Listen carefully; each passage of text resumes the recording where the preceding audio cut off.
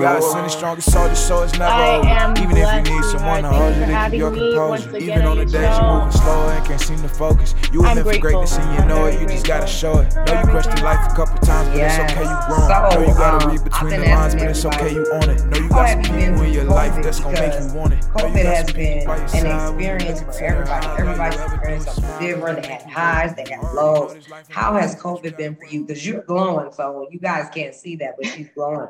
So I don't know what really is going, how COVID's been for Um, little you. COVID has been cerebral. It's been very cerebral. I think the whole world can say that. But during COVID, I just became super mindful of and tentative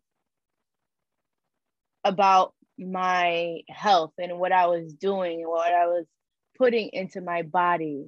I took extra steps in making sure I'm getting my vitamins and all the nutrients that could benefit my body. As you know, I work out every day, and I felt like the day I can't move like I'm used to moving, that's how I know I'm sick. So thus far, we are 2 years into COVID because we didn't think it was gonna last this long in the first place. Who would have thought? But my movement has been, today it's at its best. I cannot complain whatsoever. But it's been being out of work for about 9 months was different for me, but it was also a hiatus I need to become mindful, to be like, hey, do you got this time off? What are you going to do with it? Yes. What can you do with it?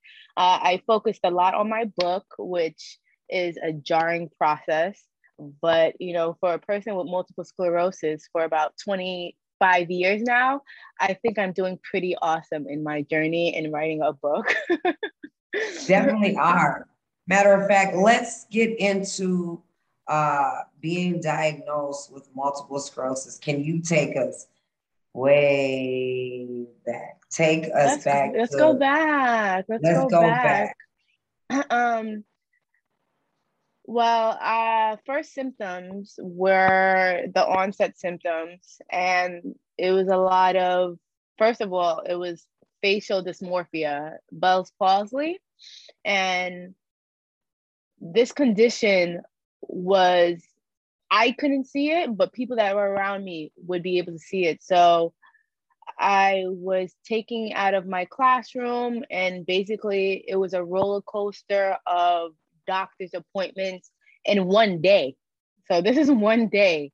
It was just a roller coaster of me going to the pediatrician, then me going to the emergency room, and and then all of a sudden I'm missing the whole summer because I'm stuck in the hospital with an ailment that nobody knows and no one has any knowledge of what's going on with my body. And it took them, the doctors, about 2 years to finally diagnose me. Before then, I was told that I had different things. It wasn't a diagnosis, but it was like, oh, well, you could have this, that. You're so young. That was the first thing. You're so young. You're so black. It was like, you're so all young. of the You're above. so black. All of the above. So though a lot of things I was up against a lot, I felt like because I had a very good support system, there was nothing that could really hold me back, but I had to figure that out with time, not being told what you have. And that when you are told, hey, you have this, but guess what? There's no cure for it. It kind of brings you at a high, then drops you straight to the ground all over again. Like, so, as a child, where does that really leave you? What else do you have to do? And that's where my book is very conducive and allows people to understand the mental in getting diagnosed with something that has no justification, no etymology, and no hope for a cure. So that's my tiny spotted mind in a nutshell. Literally, the highs and lows of what me as a child that I had to go through. trying to figure out, how do I fit in now? Do I even fit in now? Like, what am I supposed to do now? Am I going to die? Like, what's the next step? Not knowing. The unknown is the unknown. Biggest fear. The unknown. So what people don't know, they fear the most. And once between those 2 years, I just didn't know. So I was scared already. But then when you tell me this is what it is, but there's no cure, there's another whole emotional turmoil that you go through. Like, damn, I'm about to die. Let's get into the mental health portion of it, because being diagnosed as a kid, I'll not say me, I was like you said, I didn't know. I was lost because I didn't know where it stands. What does this mean? What does this not mean? What will I be able to do? What won't I be able to do? Why and how is my life shift and altering? And as so young, you don't even think about having kids or having a family or being married. You're just a kid. You're trying to do the basic outside play, jump, roll, those activities. And you're also shielded because since you're so young, your parents don't want the world to get at you because they know how hard the world is. So they double overtime. They try to shelter you. Let's talk about your mental health. How was your mental health, or should I say, how do you help? And let's just say help, because I'm trying to think of the word, your mental health. Well, I had to learn how to cope since I was 9 years old. So my coping, there we go. That's the word. Fluctuated in so many ways. I went from self-loathing to self-hate to, you wanting to fit in. Then as I got older, I realized ain't no way in hell. There's nothing that could box me. There's nothing that can really situate me. I was doing some research the other day, and it's diagnosed. They have 6 children that were ever diagnosed with multiple sclerosis. And because these children don't have names on the thing that I was reading, the research I was reading, I could be one of those 6.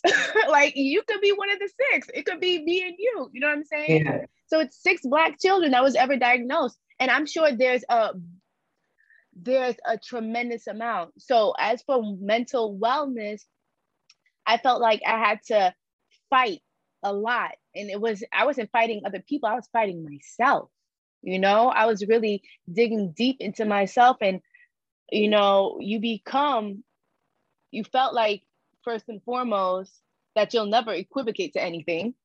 You'll never be anything. You'll never be a cheerleader. You'll never be, top percentile in your class. All those things are already, you're so daunted by everything you can't do, you forget what your abilities actually are. You understand? Yeah. You're told, first and foremost, it's the delivery of the doctors. That's what I want to tell you. As a child, you cannot come up to a child and tell the child that you have multiple sclerosis when the child can't even pronounce it. First and foremost, that's messed up. And I want to bring that to all practitioners. You can't tell somebody, especially a child, that they have multiple sclerosis and tell their Haitian parents, which are immigrants, that the child has a disorder and not be able to sit there and really explain to them and give their parents as well as their child therapy. That's messed up. And that's where the healthcare in America fucking fails. That's crazy. I forgot to mention, shout out, she's a Haitian queen. Love it. But yeah, you don't hit somebody with news like that about their child and not really sit them down, be like, hey, we have therapy available to you, and we have somebody that's more conscious, is that able to reiterate the diagnosis for your child. And I was the youngest child. So now, my mental is thinking, well, I'm going to die. What can I get done in this minimalized time that I have left on earth? You know what I'm saying? And your mind just starts sprouting all types of crazy shit. And that's when I feel the devil has its way, that he can play with you. Well, Shorty thinks that she's about to die. She about to go in. She's about to go ham. And I'm going to use her. I'm going to utilize that weakness, that torment inside of her as ammunition. And that's what it was. It was a lot of, how can I say, conditioning through the healthcare system that didn't give me the tools, exactly, the tools to get through thinking that I was a liability, making me feel that, you know, maybe I wasn't worth it, that I should possibly commit suicide. You know what I'm saying? Things like that. It sits on you. Yeah. So mental wellness, I've been doing a lot of speakings with other people about mental wellness, and I think the world that doesn't see us as the global majority, because we are the global majority, that doesn't see us as the global majority, thinks that we don't suffer for things like that. And they take this blanketed white narrative to only be like, white people go through mental illness and only white people deal with these things. And they cascade this blanket and they leave out a whole narrative. And it's beyond sad, it's selfish, and it's disrespectful. Because it's beyond, now it's to the point where it's beyond just my MS. It's beyond me. It's beyond me. Because as I dig in deeper to where the etymology of multiple sclerosis comes from or came from, I dig into my history. And boy, once you get into Black American history, Black history, period, you start thinking differently. You start seeing things that was camouflaged all your life, that you're like, hold up. You start looking at people with a side eye, you know what I mean? So it's more than mental health, just from the multiple sclerosis standpoint. Now it's a multitude of things. It's a whole umbrella of infractions that I'm trying to piece together, you know? So mental health in just MS, yes, it's one thing, from being pediatric MS to an adult and dealing with this for 25 years. That's one thing. But once you start digging deep into your narrative, I'm Haitian, I'm Black, I wasn't, how can I say, my ancestry goes so far back, and I'm trying to figure out who I am to get to where I'm going. Amen. Where I'm going. Amen. Okay. I heard you. You dig deep and you find out things that doesn't resonate with you well, but makes you fight harder. Yeah. Definitely. So mental health is serious, and our children, all our children deserve it. All our children need that escape and that therapy, and to be heard. You know what I'm saying? So, yeah. So now I would say to you, before we actually, first of all, let's get into your. I was gonna say ask you for your advice, but let's first get into. I'm so proud to say she is also an author of a book that will be dropping real soon called October. October. It's gonna look something like this, y'all. It's gonna look something like her. Yes, I love that cover. Like. We talked about that. Yes, you guys can't see the cover, like for the audio. You guys can't see it for the visual. You guys can. But let's get into My Tiny Spotted Mind. I also need to pre-order my book because I want to be in a contest where you can sign my book. Send me, you know, how the author to sign the book. I need to win yes, ma'am. You already know. Yes, ma'am. I'll send my money. I need it signed by the author. 100%. So that's just like my pediatric journey. That's just how I took the news. You get to learn about a little bit of my family history, who I was before MS. You get to learn her. You get to learn about the princess. You get to learn about a little bit of Haitian history. You get to it's a learning course about what changed in me when I learned of my diagnosis. What catapulted, what directed the how can I say it? What directed the frustrations in a child, and how a child dealt with hearing, hey, you have multiple sclerosis, and at 9 years old, I'm like, blah, blah, blah, blah, what? You know, you can barely pronounce the word. We're not gonna let her tell her. We know she can't say the whole, but we'll have to come back. I can't tell you the whole thing. We're gonna do. We have to come back and I'm gonna have to come back and try to apply for an interview so we can talk about the book when it drops. Because I definitely will be reading it, and I encourage my listeners when it comes out. And it's for I do it for the kids. At the end of the day, I do it for the kids. I do it for the upcoming generation to make sure that they're never alone. Like, it might not be MS, it might be something else. It might be a bad day. It might be bullying. I have bullying assessed in this book because I was bullied as a child, you know, for reasons I was not even understood, you know, over simple things, how kids can be so mean and so brutal. Oh yeah. I'm like, they have to learn this. The worst word that I hate, and I know you're not supposed to say hate, but being bullied as a kid, I remember everybody saying you're weird. Well, I'm weird to you because I have to kind of cover myself to fit in. I can't do the things that you can do. I can't physically do the same thing. I can't run. I can't jump. I can't get up there, break dance, do everything that you do. So you keep yourself so far away, but close enough so you can be a part of it. So I think I spoke about how I actually found solitude in alienating myself later in life and quarantining myself and keeping away from other people. Because once I'm by myself, ain't nobody judging me no more. I'm good. Nobody gives a shit about me except me.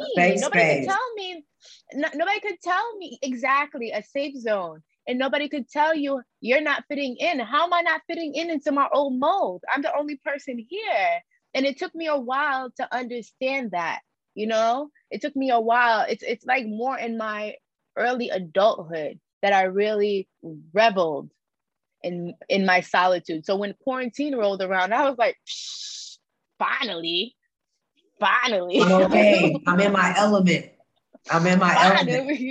Right. You know, like, okay, let the whole world slow down. Everybody just adjust with it. I did too. I kind of laughed. I laughed when everybody was going crazy during COVID because battling this disease, you spend a lot of time alone by yourself already. So when everybody was panicking, I'm like, shit, welcome to my club. I do this. I don't know what I feel like this is my joint. Welcome to the club. Like, oh, so y'all crying? Oh, y'all can't get out? Oh, man. Oh, okay. Man. Right. Oh, you mad about just a mask? Man, what about trying to get a walker, a wheelchair, or a scooter through the door? Or walking, you know, the looks you get parked, like, look, welcome to the world. When you park in a handicapped spot and they like, look at you, you're not handicapped. Parking. I don't care what anybody says. I'm proud of my VIP parking. I'm proud that at the airport, they push me down to my gate. I get through security. You actually you get there on time for your flight. Okay. You better use that privilege. First one off the plane, man, I'm trying to tell you. I do that. Okay, so with your wisdom, when somebody is facing this battle, what advice do you have to give them, whether they're young or they're old? What advice would you give them? Be patient with yourself. You deserve it. And you're not placed here for no reason. And it's going to take you time to figure out your reason. Just be patient with yourself. The first thing, because I had to learn patience. I'm a very impatient person. Okay, I like things to happen now, and I need the full effect. So I'm very impatient. So be patient with yourself. The second thing I would tell you to do is know your triggers. Know what ticks you off, what makes you sad, what makes your blood rush, what, makes you move. I had to notice that too, especially being a speaking person, always having to speak to people, and doing speaking engagement. I had to really sit down and be like, Diana, what makes you sad before you go on, before you go on and get on that night? What do you talk about that brings it out of you? I'm like, damn, the whole MS brings it out of me. So it's like, what can I do to reverse the effect? The more I say something, the less of a trigger it has on me. It has an adverse effect. Like when my grandmother passed, every time I would say my grandmother's name, I would go, I would go berserk. Like I couldn't stop myself. It's understandable. But now when I say her name, it's more joyous. I think about all the things that she helped me get through. The lessons. Versus the loss, the lessons and the blessings that she gave to me. You know what I'm saying? So it's patience, it's your triggers, and also your eating. Before I eat anything, I research it now. It took me somebody asked me, how long did it take me? It took me about 6 years to get this down pat. Everything I put into my body serves its purpose. I learned that what's more, I want to say autoimmune compliant, that helps me with my inflammation rather than gives me inflammation. I know that processed cheeses, I know that milk, I know that a lot of starches, those are inflammatory things. So I rather eat things that don't give me inflammation to my lesions rather than give me things that look good on a plate or cheaper to buy. It might cost a little bit more, might take you a little bit more to prep and cook, but it's worth your wellness. I wouldn't be able to move the way that I move if I ate bad. I guarantee you that. If I ate everything on a Haitian menu, 100%, I would not be as viable. And I don't know why. People ask me this also. I eat whatever I want and there's nothing wrong with me. For some reason or not, there's something that was triggered in my system to tell me to slow the fuck down. Yeah. Whatever I'm doing is no good for me. And I remember having the availability of Wendy's up the block. So that cheese on top of those fries that are not even real potatoes, that cheese that is not even real. I loved it all, girl. I lick my fingers. I would love all of that stuff. But you would have to know that these things are not good for you. These things would only continue on triggering your flare-ups. And it's only going to reduce your mobility and reduce your mental state. And whatever you put in your gut goes into your brain. It's the same system. The same anatomical function, the same swivel that you see in your stomach is the same swivel that you see in here, just condensed.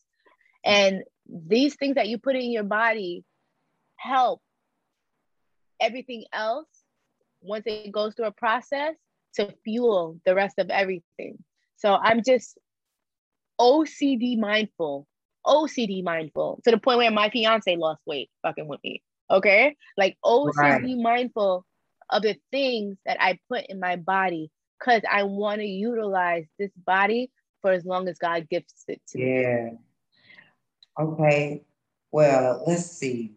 The most important thing that I love to hear is, what has this battle taught you about yourself? That it's okay to ask for help. That just gave me chills.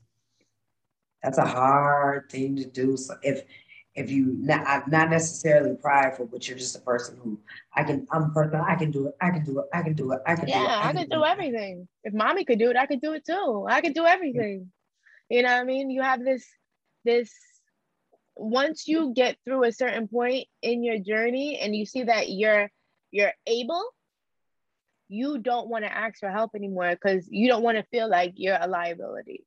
And I felt like a liability all through my teens in every single relationship I was in. And I never wanted to be a liability to anyone that I loved around me. So at the same time, there's some days that you just can't commit to an activity. There's some days that you have to bow out gracefully, be like, listen, I don't feel good and I need help.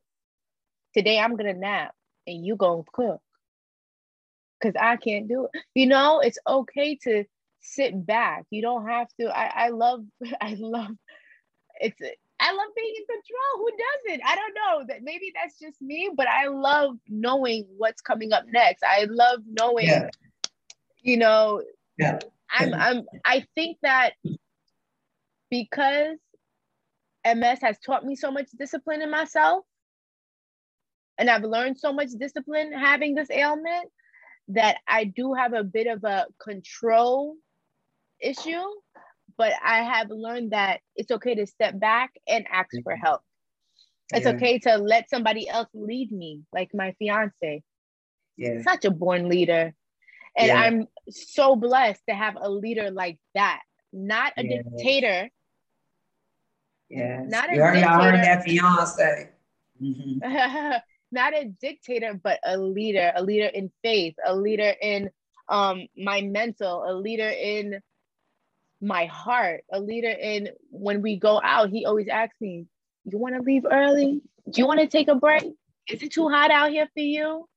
And I trust him to be a leader. So asking for help is something I learned with multiple sclerosis, and also giving myself space and time to heal from every single time MS takes me down. Because y'all think that MS is a one-time thing, whoever's listening. No, it's all the time. It takes you down over and over again. And you have to give yourself the ability to gradually get back up and heal again.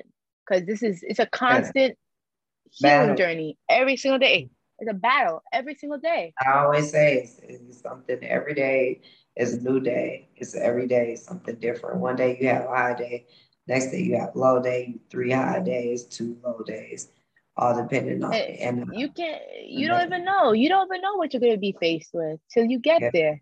So you wake up the next day. So it's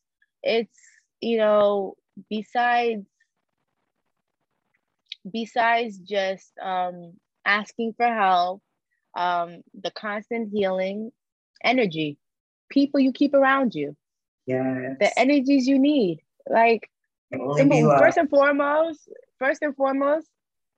us with MS, we like to be alone first and foremost. This quarantine thing is nothing new to us, but once we let you in our zone, our area, listen, we're not only blessed, but consider yourself really blessed for letting you in here, in our space. Yeah, okay? It's hard. Because that's really hard. Yeah. It's very hard to just be like, you know what, I trust you this much. I'm letting you into my space because I know I can close my eyes and know that I'm good. I know that if I'm down, you're gonna pick me back up. Yeah. You know what I'm saying?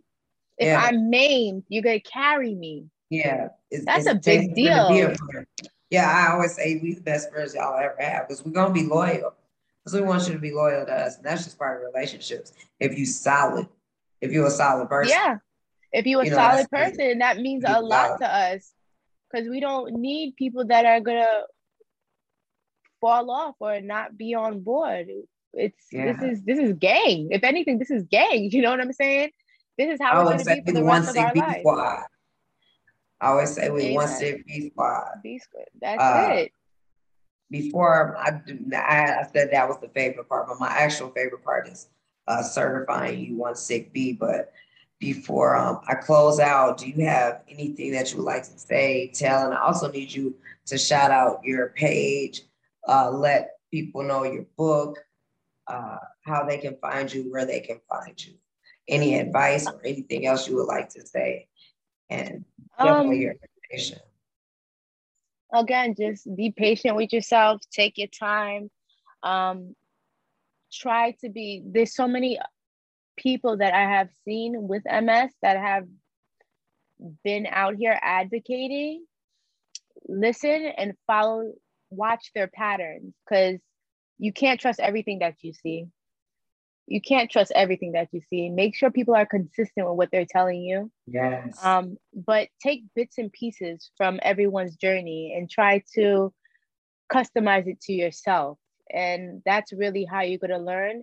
And don't be afraid to ask for a second, third, and fourth opinion until you feel comfortable enough with what that person is telling you, that you're being taken seriously and not being gaslit. Yes. Okay. And my name is Diana Lea, Lady Diana Lea. You can find me on Instagram, My Tiny Spotted Mind. That's also the name of my book, which will be out in October. This is commemorating my grandmother and Mommy Leah. And hopefully you guys get a really good read and understanding of what a Black child goes through with multiple sclerosis in America. Yes. Well, here at One Sick B, I would like to certify you. I'm certified One Sick B, but you're also certified One Sick B. You've been balancing and doing this for 20 plus years. The way you articulate your words, the way that you open your heart and express what's going on in your emotions, and you're an open book, you're writing a book, and you're inspiring and advocating. So the definition of One Sick B is a strong individual that fights through unimaginable, undeniable, courageous battle that life throws at you without warning, but you, Lady Diana, haven't and refuse to carry the spirit of broken. So I'd like to certify you back One Sick B. And thank everybody for listening. Thank everybody for listening. Thank you for having me. You can find, thank you for coming. You can find me at One Sick B Podcast on Facebook, One Sick B on YouTube. You can find me at One Sick B _podcast on Instagram. You can find me on iHeart, Spotify, Amazon. Thank you, everybody. Yes. Thanks for being, and we'll talk to you later. Till next time. You gotta read between the lines, but it's okay, you own it. Know you got some people in your life that's gonna make you want it. Know you got some people by your side when you look into their eyes. All you ever do is smile, cause they make you worth it. Already know this life ain't perfect, but you gotta work it. You got adapted to the pain and you got used to hurting. And you're the one that's needing help, you used to offer service. You're not alone, not by yourself, now don't forget that. You're always fighting for the get back. And you always trying, always grinding, and I'm with that. You're such a fighter and your strength is where your gift's at. You know every day's a fight, but every day you getting up to perform. When you think it's nothing left, you gotta know you got more. Let's not forget that God sent the strongest soldiers to war. Yeah, God sent the strongest soldiers to war. You know every day's a fight, but every day you getting up to perform. And when you think it's nothing left, you gotta know you got more. Let's not forget that God sent the strongest soldiers to war. Yeah, God sent the strongest soldiers to war.